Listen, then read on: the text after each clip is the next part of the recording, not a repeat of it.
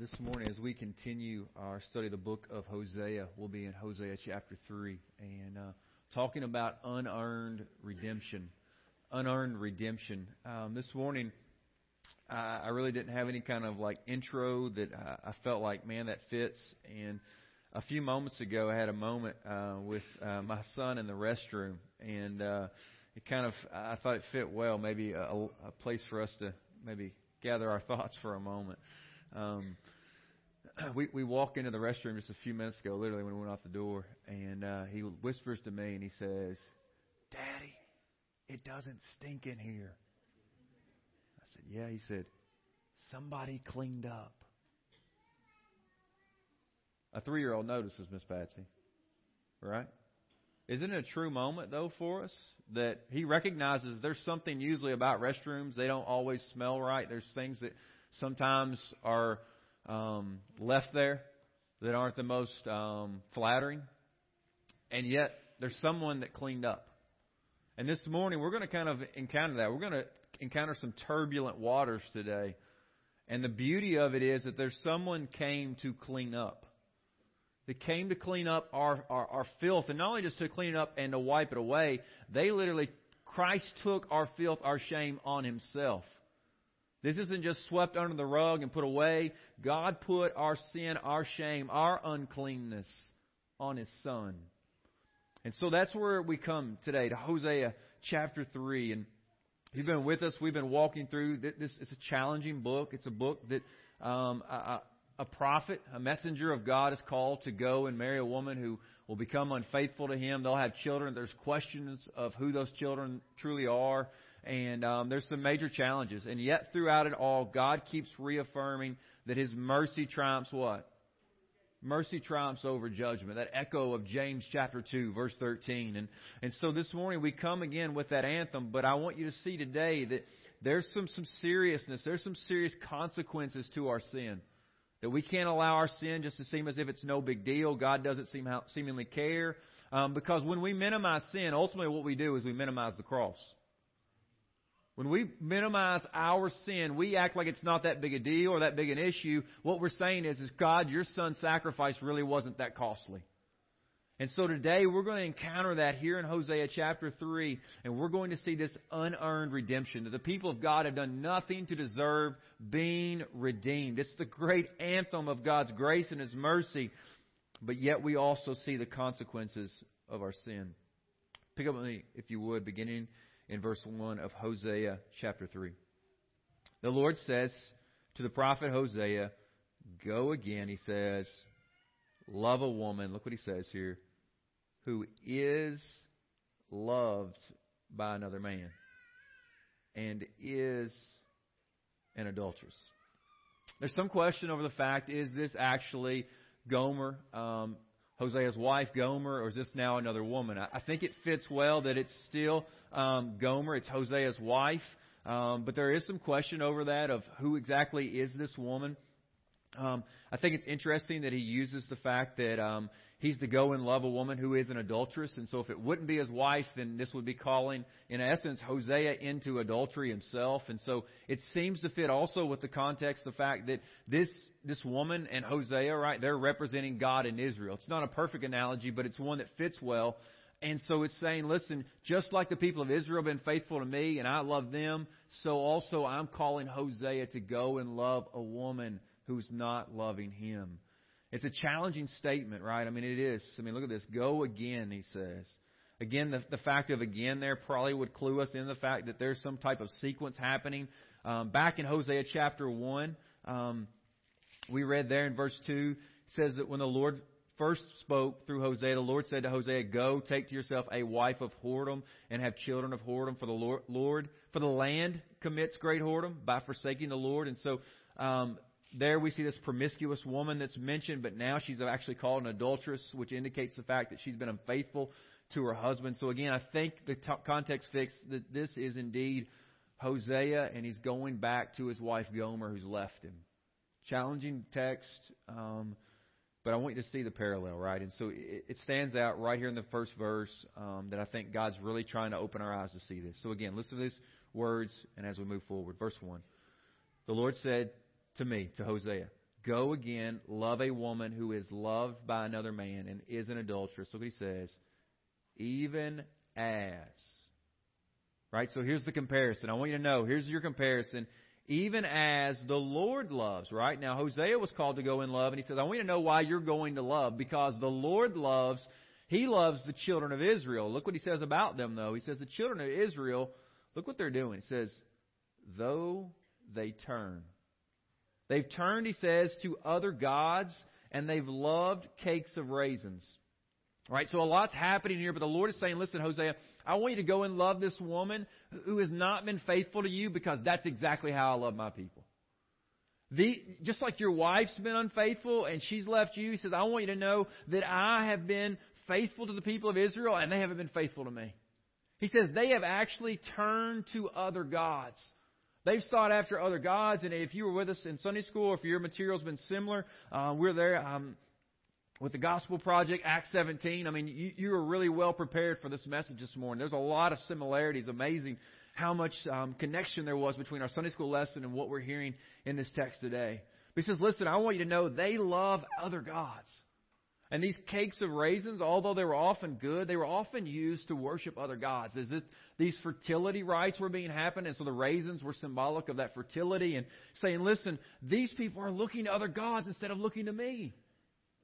They've been unfaithful to me. And so he says, listen, I want you, Hosea, to love them as I've loved you. I mean, that's really what Paul's after, isn't it? In the midst of Ephesians chapter 4, and there's lots of controversy and things happening in the church. He's kind of dealing with some of those.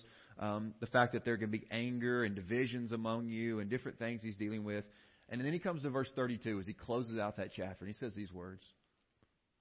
Be kind and compassionate to one another, forgiving each other, just as God in Christ forgave you. He says, I want you to know what the impetus should be for forgiving other brothers and sisters in Christ, what the impetus should be for forgiving your spouse, what as children for forgiving your parents, what should be the impetus that should drive us to forgive somebody. Emily and I were driving just the other day, and somebody pulled out in front of somebody else at the stoplight. They didn't have the right way, and man, they hammered the horn, and I watched in my rear view as they just tailgated them right down the road, and I thought, I have been that person so many times. It may have been somebody in here. I don't know if it was you, but I've been so guilty of that. We watched. I was like, man, it's just crazy. Right? It's just amazing how quickly we become angry over something, right? Somebody sets us off. They don't abide by the rules. They don't follow the rules of the road, whatever. Immediately. And yet God calls us to forgive one another as He has forgiven us. And in Christ it says He has forgiven us totally and completely. And so Hosea, he's saying to him, brother, go love your wife as I love you. Go love your wife as I love the children of Israel, even though they turn and don't walk away from. They've turned and they walked away. And look what it says here. This beautiful moment of just obedience. Look at verse 2. So what did he do? He says, I bought her. I bought her for 15 shekels of silver and a homer and a lethek of barley. A little bit here of maybe some of these dry goods and how the measurements translate. Again, the homer is about 6 bushels. The lethek is about 3 bushels. And so again, typically a slave was sold for about 30 pieces of silver, right? We remember that back with Joseph. We've seen that with Judas when he comes, right, to betray Christ. He betrays him for 30 pieces of silver. And so there's lots of usage of that. And the question is why is, there's lots of questions. Let's look at the text for a moment. So I bought her, right? Like what's happened that he has to even go and buy his wife? And so we're not exactly clear on what's happened here. One commentator suggests that she's either become someone's personal slave or a temple prostitute. Whatever it is, she's walked away and she's gotten in big trouble. She's now become, in essence, maybe the property of someone else. And so Hosea has gone back to claim his wife, and he is paying for her. Man, it's a loving, unbelievable moment of loving and claiming her as his own. That he's not ashamed of her, even though she's done things that are very shameful. He is going back saying, I still love you. I'm showing my faithfulness to you even when you have been unfaithful to me. Remember, that's the imagery that God is giving to us. That I am loving you, that I am being faithful to you even when you are unfaithful to me. That's the God that you worship today. That's the God that you just sang to. That's the God that you've been living for. That's the God that you're claiming as your Lord and Savior. This God who loves you even though you've never earned it or deserved it, and you'll never be good enough to keep it. This God is amazing. And He says, listen, I want you to know I am coming to claim you as my own. And so again, there's this exchange. Obviously, something's happened pretty scandalous with Gomer that this has come to this extent. But nonetheless, Hosea shows up. And then we come to verse 3. And verse 3 again acts as a parallel to what's getting ready to happen in verse 4 and 5 of Hosea. So clue in here. Watch this demonstration of Hosea's love to her and how it's going to fit with God and Israel. And I said to her, he says, you must dwell. All right, so again, the dwelling here, a couple things she's told to do, as mine for many days. All right, the many days is going to clue you into what's going to happen in a moment in verse 4. So kind of hold that there. He says, listen, you must dwell as mine for many days. You shall not play the whore or belong to another man. So will I also be to you. This is a beautiful moment of, maybe you've heard the mantra that you love the sinner, but what? Hate the sin. This is a moment of that happening. A moment when, listen, he's saying, I want you to know, right? So right off the beginning, let's just kind of walk through it for a moment. I said to her, you must dwell as mine for many days. Hosea is saying to her, listen, it's time to come back, but there's going to be a period of cleansing. There's going to be a time in which there's not going to be the relationship between a physical, intimate relationship between the man and the wife. There's going to be a time in which we are together, but we're separate. There's a time of cleansing, a time of being called away, and that's really what's happening with the people of Israel. They're going to go through a period of deprivation. They're going to be separated. Right? And God's still claiming them. He still loves them. But He says, listen, I want you to know you must come back. You must dwell as my wife for many days. But there's going to be a period in which we're going to separate. That things can't just hop back in the bed and to pretend as if that doesn't matter anymore or that never happened. He says, listen, I want you to know there's going to be a period where we don't have intimacy, but I want you to be mine. And listen, you got to stay with the text or you're going to miss it. All right, so listen, watch this. Secondly, he says to her, you shall not play the whore, he says, or belong to another man. Some text renders it, you shall not fornicate, or you shall not know another man. He says, listen, I love you, but the sinful life is over.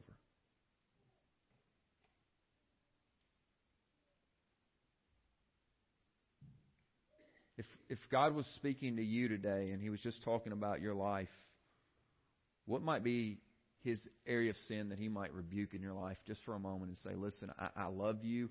I'm claiming you as my own, but that way of life is over. That's what He says there. You shall not play the whore or belong to another man. Paul states in 1 Corinthians chapter 6, verse 18, you are to flee from what? Sexual immorality.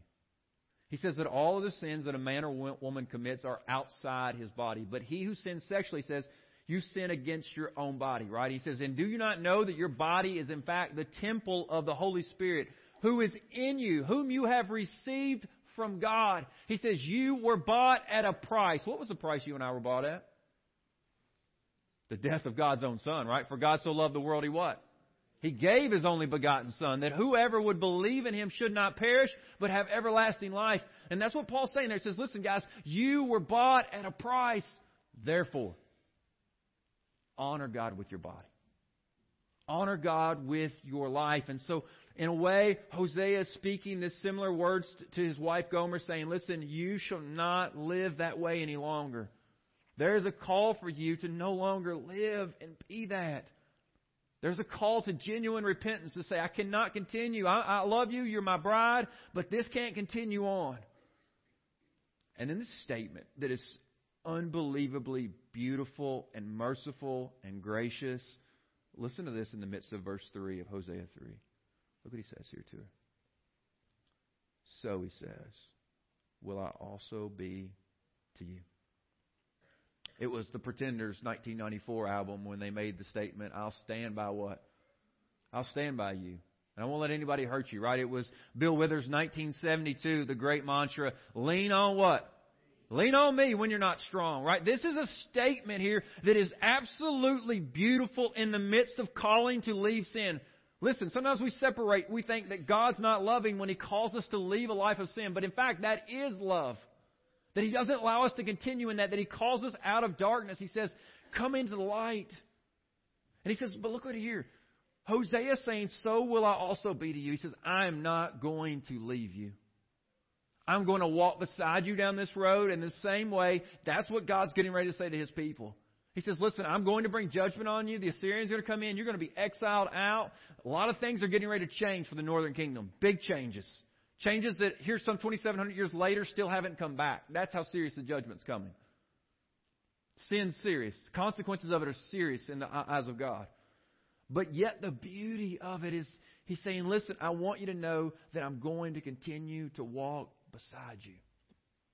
It's in Hebrews chapter 13, verse 5 that we hear those so encouraging words that God promises, never will I leave you, never what?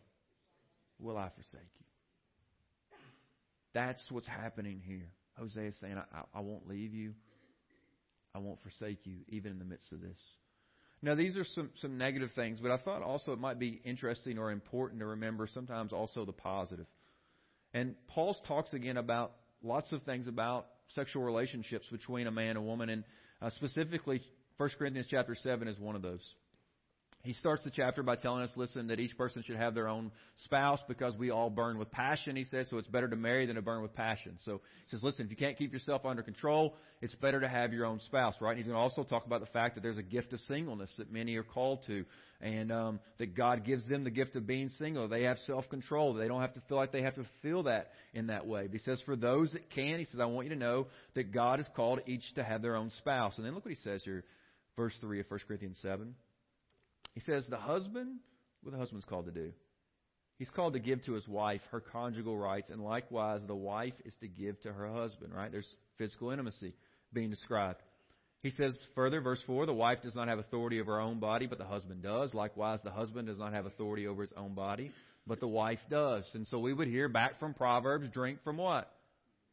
Drink from your own cistern, drink from your own well, right? That's what he's saying. He's saying, listen, you guys as husband and wife, and here's what's happening. I don't have time to walk through it all, but in Corinth, they thought if you were really, really spiritual, even though you were married, you didn't have to have physical relations.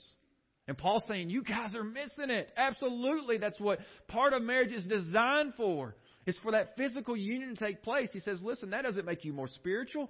And look what he says here further. Verse 5, this is why. This is interesting. Again, this is specifically to those who are husbands and wives today as you're dealing with this context of sexual morality and guarding your marriage. Listen to what Paul says to safeguard your marriage. Do not deprive one another, right? Don't deprive one another of their physical rights for physical union. Except, he says, perhaps by agreement, and note what he says there, it's a limited time that you may devote yourselves to prayer. But then, he says, come together again. Why? Look what he says. So that, why? Satan may not tempt you because of your lack of self-control. He says, listen, I want you to know that regular physical union serves as an antidote for sexual immorality within marriage. He says, I want you guys to be coming together unified as one. And so again, Hosea and Gomer are going to have a period of separation when she comes back. But that's not long term. This is going to come back, and they're going to resume these rights. I believe from the context, it lends that direction that they're not going to remain apart from one another, even though they live on the same roof. I think they're coming back together. And as the marriage takes place here, as Paul writes to those under the New Testament covenant, he says, listen, I want you to know, men and women, husbands and wives, come together regularly so that it protects you from being tempted. Beautiful moment there. Well, maybe ask the question, why is God calling Hosea to do such a difficult thing? Like, why in the world would God even ask Hosea to do such a thing? Take back this type of woman. Why would he even ask him to do something that is this difficult, right? And again, it's many days there, and it indicates a real time of cleansing, a demonstration of genuine repentance. And then we come to verse 4. It's your answer. So again, listen to verse 3, Hosea 3, and then come to verse 4. And I said to her, you must dwell as mine for many days. You shall not play the whore, belong to another man. So will I also be to you. And then he says a statement. 4. Right? Why is God asking him to do it? Look what he says here. I want you to know that the children of Israel shall dwell, look what he says here again, many days. Same thing, right? They're dwelling many days. Again, the imagery is being used, the analogy of the husband and the wife here representing God and Israel. He said, I want you to know the reason why, Hosea, I'm calling you to do this is because that's exactly how I love my people. Again, the basis of us loving others is never their performance. It is always in basis is how God has first loved us. Our response is we love because what 1 John says, we love because He first what? Loved us. So our response back to God is because, God, you have loved me, and now my response to others is not because they first loved me, but I love them because God loves me, and He loves them through me and in me, and sometimes despite me. There's the love of God that's pouring forth, and He says, listen, the children of Israel shall dwell many days. Listen again, there's many days that are coming. There is great judgment. Again, we've noticed this. What He's going to say here, the northern kingdom in some 700 BC has still not come back to this. You're saying 2,700 years later, this fulfillment still has not come to pass. This is serious judgment. Let's not try to, again, brush this under the rug as if God's not a big deal about sin or He doesn't care about the way we live as His people. Hosea reminds us there's serious consequences for our sin. For the children of Israel, it says, shall dwell many days. And then he starts this statement here. Without king or prince. Now, the king or the ruler was central to the nation's identity. And God's saying, I'm going to remove that. Why? Because somebody else is going to rule over you. The ruthless Assyrians are coming in, northern kingdom. They are coming to bring my judgment. Other prophets talk about how God even speaks of the rod of His wrath, of the nation, places like Assyria and different ones, that God is using them as a judgment stick on His people. And He says, listen, I want you to know there's going to be many days without king or prince. Further, look what else He says here. Without sacrifice or pillar, without ephod or the household gods. Several things. I try to throw some imagery up there. First, the sacrifice, right? I don't know if you can... There, the bronze altar where sacrifices were made. And so we're kind of looking here outside the temple. And so we'll come back. And He says, listen, there's going to be many days where the sacrifices are gone. Now, what's interesting about this is when the northern kingdom left the southern kingdom, the temple was located where? In what city? Jerusalem, right? Jerusalem is still in the southern kingdom. The northern kingdom has broken away from that. And they said, listen, what's really going to be dangerous is if we let people go back to that temple, they may decide to stay there. So we're going to set up our own places of worship here in the northern kingdom. And it's a reminder often that we often tiptoe into the darkness. Before we find ourselves a long way from the Word of God and the grace and the mercy of God that is found only in Jesus Christ. He says, listen, I want you to know that there's going to be days without sacrifice or pillar, right? And so we see this pillar here that oftentimes were large stones that were erected that they just worshipped, right? Oftentimes a place of pagan worship. And if you've been to ancient ruins or seen things often, that's what the ancient people often did. These large stones, they would worship them. And this was a place that often they were built. And He says, listen, I want you to know that I'm going to remove you even from your places of worshiping false gods. He says further with them there, also He says it's without the ephod. And you can kind of see some of that here. It's the dress of the priest. But often within there was these two stones that were used for discerning the will of God. And they would cast these stones, and the judgment would come either yes or no, and depending on how they fell. And in fact, the last time we see that these lots, or so to speak, are cast, these stones are cast, is in the book of Acts, Acts chapter 1. It's prior to the coming of the Holy Spirit. After the Holy Spirit comes, we don't see any more of these lots being cast throughout the New Testament. And so we discern that the Holy Spirit is to lead us in accordance with the Word of God and the community of believers. But He says, listen, there's going to be a time when even the discerning of God's will and these things, judgment is serious. And then He says finally there's going to be household gods.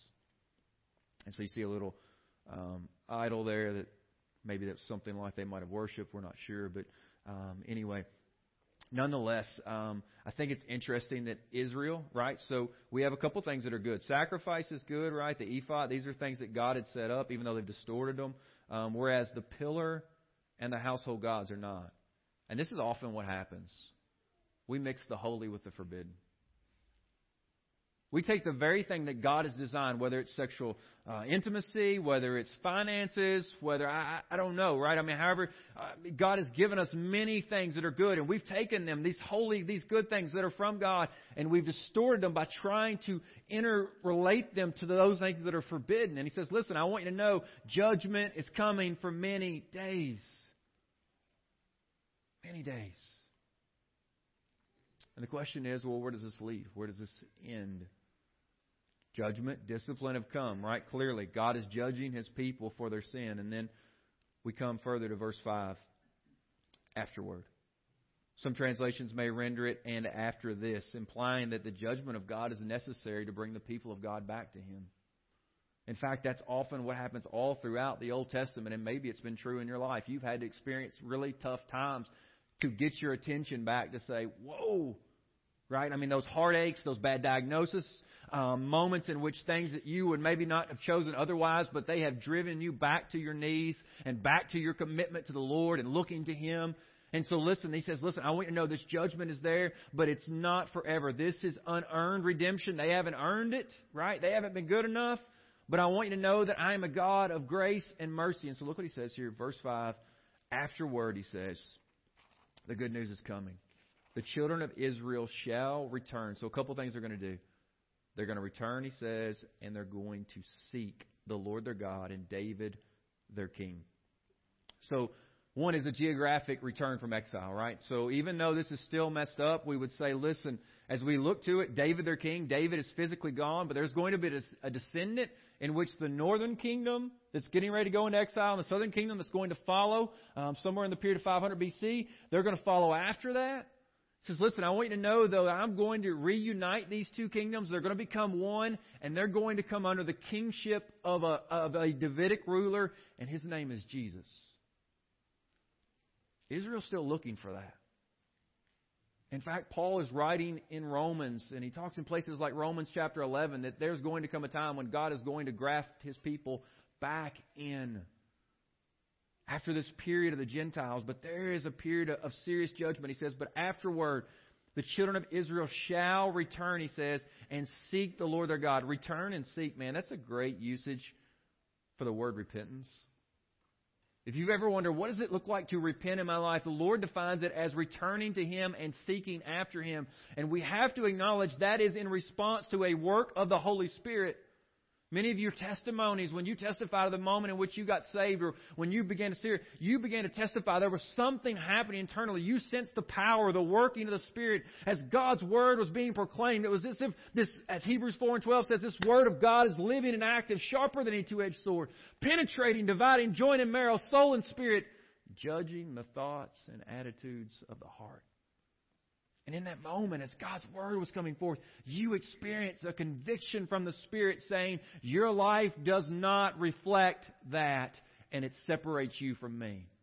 But the good news is there is redemption that you have never earned or will never be good enough to keep, and it's only found in my Son. For it is by grace you've been saved, Paul will say in Ephesians 2:8. So returning and seeking after a period in time of real discipline.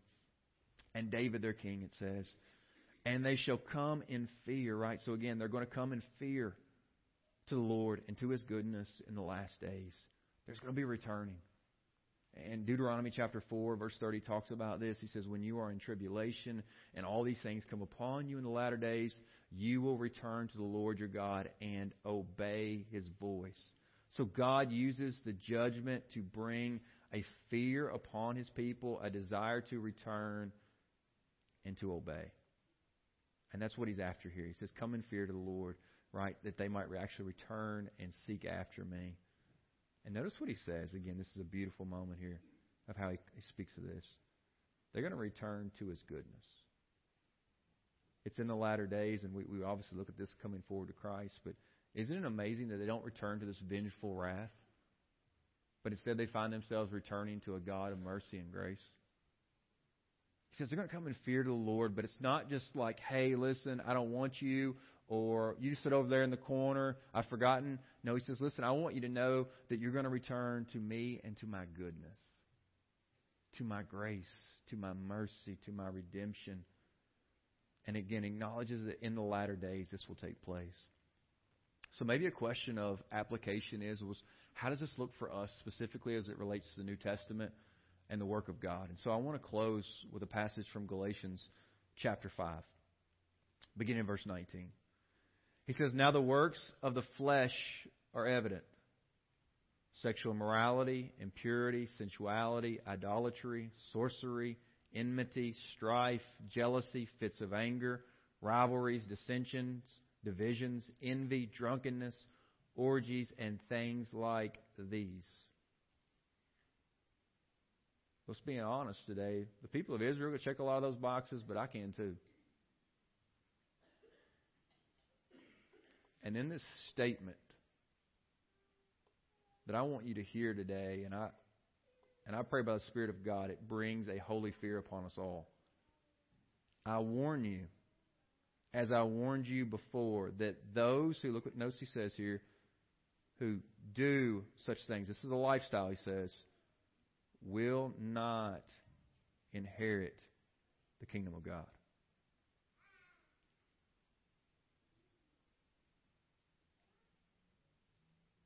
This is serious. Every man, woman, boy, or girl here has to hear these words, and they have to encounter the truth of the gospel. That our sin is serious and more serious than we've ever believed. And Paul says, I want you to know that those who do these things, this is their lifestyle he's speaking to. He says they will not inherit the kingdom of God. And look what he says here in verse 24. I'll move ahead. He speaks of the fruit of the Spirit. It's a beautiful moment, but look with me, if you would, at verse 24. He'd say, well, Blake, what hope is there then for me? And here's the hope that I want to leave you with.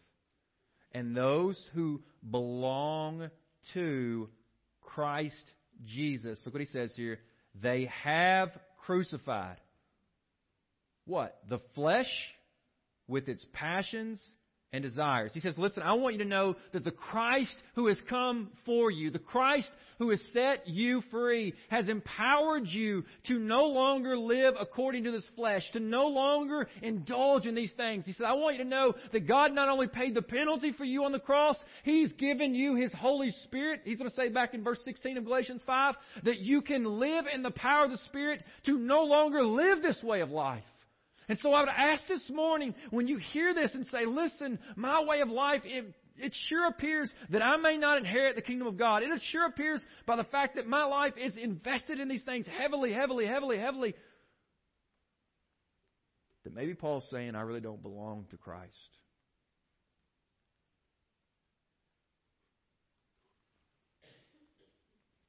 The only thing that I could urge myself and you to do in these moments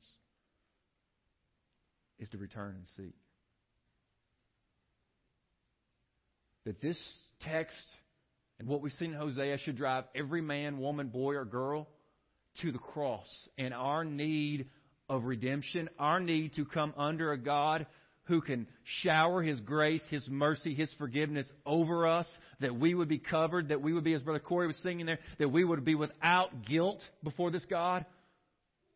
That this God is a God of mercy and grace. And He says, I want you to know that my salvation is so great. It's not just simply that you will be in Beulah land forever. This is not simply just that you will be with me. He says, I want you to know that my redemption is so great that you will live a transformed life here and now. Does that mean you're perfect? Absolutely not. 1 John 1 warns us of that. Of anyone who thinks they'll become perfect in Christ. He says that person is a liar. But there is a call to holiness. There is a transforming work of the Holy Spirit of those who belong to Christ. So I want to ask you, believer, as you hear the text of Hosea, as you see a people that are experiencing unearned redemption, do you desire redemption? Do you desire to be set free? Do you desire to be forgiven?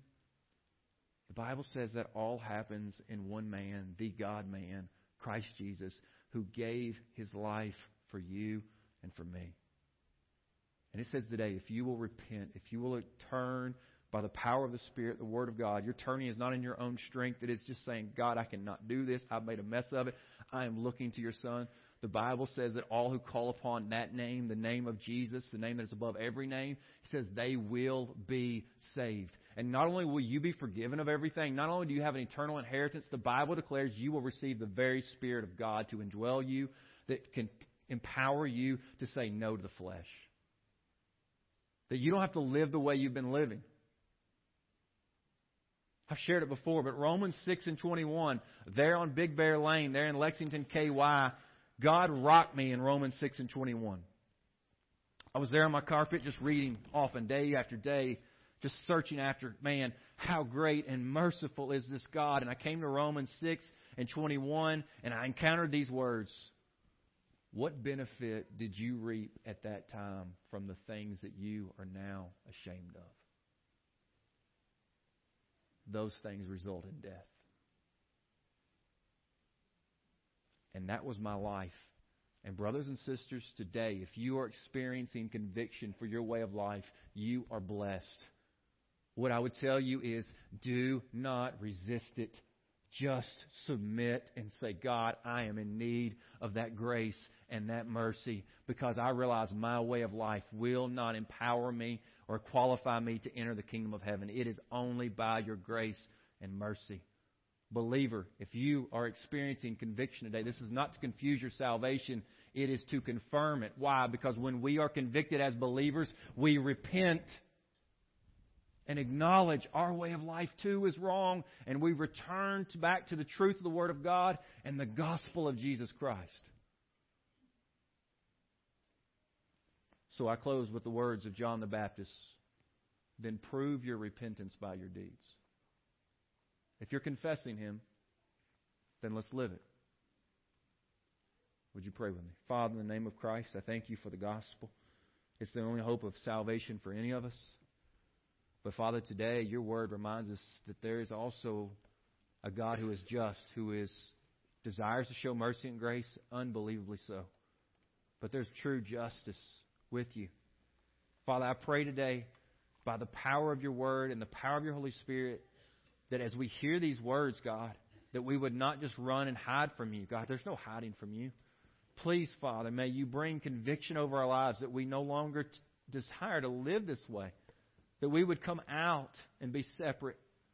Father, may your grace and your mercy today, the fact that you would forgive us of everything, that you would cleanse us from all. Father God, if we would turn and seek and look to you, Father God, to call out to the name of Jesus. Father, I pray by the power of the gospel of Jesus Christ today that you would speak in the darkness and call people out into the light. I pray that your grace and your mercy would warm and encourage souls to realize that you are a God who is worthy of returning to and confessing freely and finding forgiveness. God, please, today, just as we prayed many moments ago, as we desire revival, Father, may we call out to you to forgive us and cleanse us of all our sin. I pray today you would give us that desire and place a holy fear amongst your people. I pray this in the name of Christ the King. Amen. Brothers and sisters, there is grace and mercy to all here today. But if you refuse, there is no other offer of salvation. There's no other well to drink from. There's no other hope apart from the gospel of Jesus Christ. Today, would you come and cry out to Christ? I pray you would. I once was lost. I walked away. The road was dark. I could not see. My hope was lost. The pain so real. But your mercy,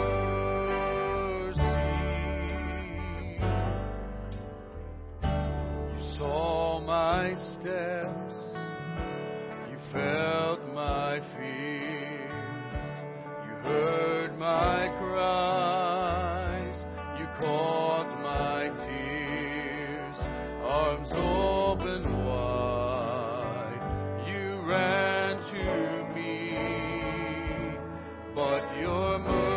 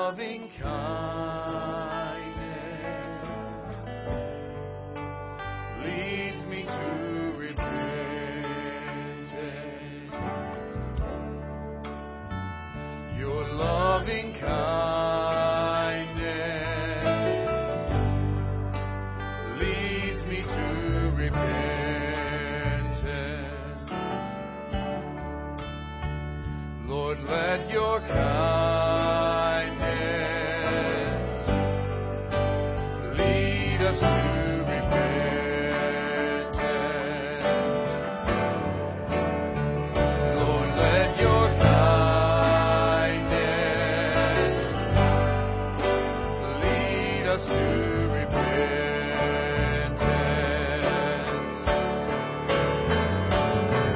Your mercy,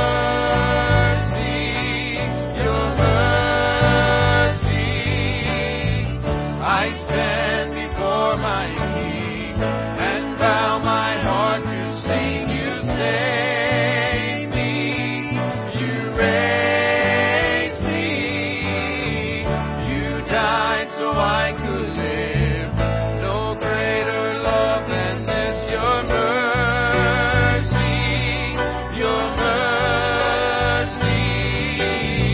I stand before my King and bow my heart to sing. You save me, you raise me, you died so I could live. No greater love than this. Your mercy, your mercy.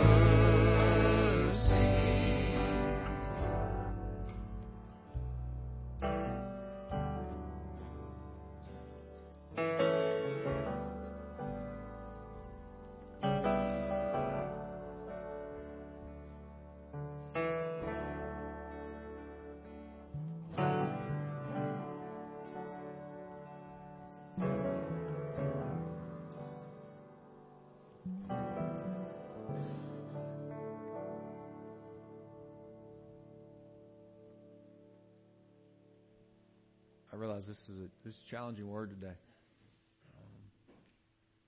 It's a challenging word.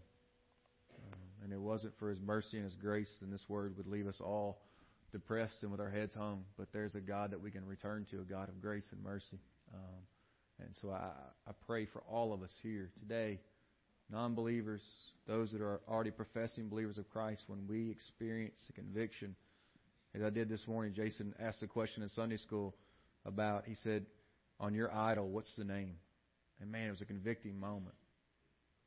Man, of just things that consume my life, that consume my time apart from Christ, that often capture my soul. And whether it's social media, different things, just Kentucky basketball, I mean, they just capture my heart at times and consume me. And, man, I don't know anything other than just do what you do in those moments. You bow your head and repent and say, God, I'm sorry, forgive me and change me. I don't want to live this way anymore. God, I don't want that to consume my life. I don't want to feel like I have to incessantly check social media to see what's going on or somebody's Twitter feed or whatever. God, I don't want that. I don't want that to be my idol. And so, I don't know what you do, but I can tell you the gospel calls us to repentance, to turn and to seek. Anybody this morning have a word of praise? I wanted to share, if it wasn't for God's mercy and grace, I wouldn't be standing here today, not only spiritually but physically. Just recently had a hysterectomy, and thanks to all of you who texted and prayed and called and gave sweet gestures. I thank God for each of you. But also wanted to say on the way home, Robert was driving us back less than 24 hours after surgery, and I had my big pillow and my seatbelt on, and we got in a car wreck like that on the way back within 10 minutes of our house. And, it kind of happened in slow motion, and you just see the cars moving, and my husband was gracious trying to make sure and protect us that we weren't going to take a direct head-on hit because I was in the front seat so I wouldn't throw up everywhere. So he did his best to turn the car sideways so he wouldn't come into the oncoming traffic. And I just have to testify to God's grace and mercy for, bad things could have happened. I lost an excessive amount of blood during surgery, so I had all these fresh stitches, and it could have been, on this side of heaven and a tragic thing. My husband, and I just shudder to think what could have happened to him if we had gone into oncoming traffic, and then also for the other lady who hit us. And it was concerning for her as well. So I feel so blessed. I had to testify to everybody, whether we're deserving or not, God is gracious and He's merciful. And I'm so thankful that He just is so good. So if you don't know Him, I pray you desire to know Him and you seek Him and you find Him with your full heart. And that if you do know Him, but your heart's not quite with Him, I'm grateful that you're here hearing a godly word from a godly pastor and godly pastors. So I just pray that you love Him with a full heart to fully appreciate just how blessed we truly are, each of us. Amen, Thank sister. you. Amen. Amen. Thank you. Others this morning.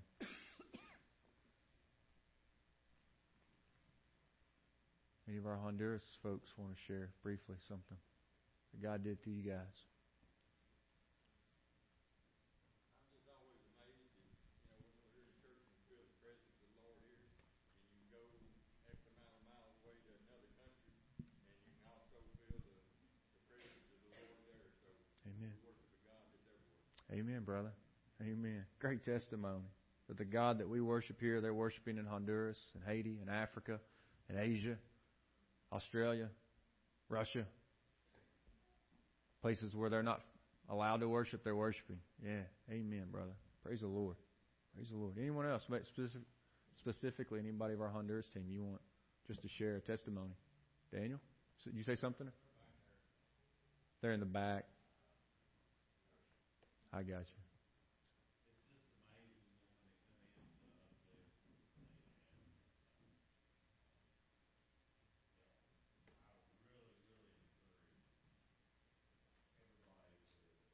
Amen. Amen.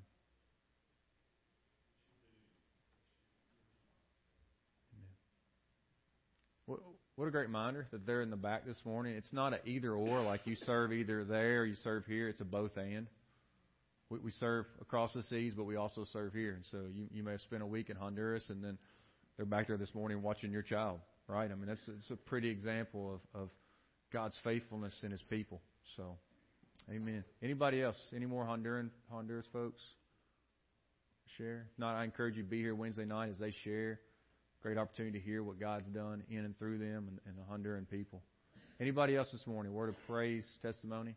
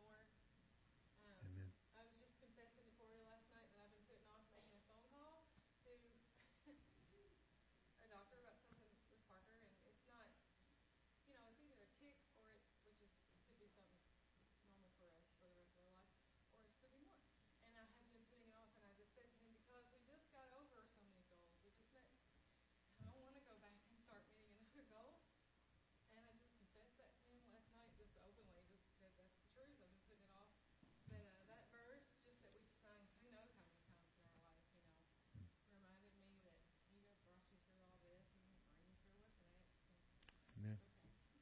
Amen. And I'm not trying to fill out something major. It really could be nothing, but I put it off, because I don't want to know more or less sometimes. Amen. But He's brought us through, and He'll keep going. And that was a fresh reminder to me today. Amen. Amen. Anyone else?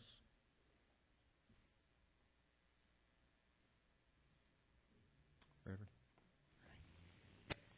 All right, one more time. Please don't forget about Wednesday night.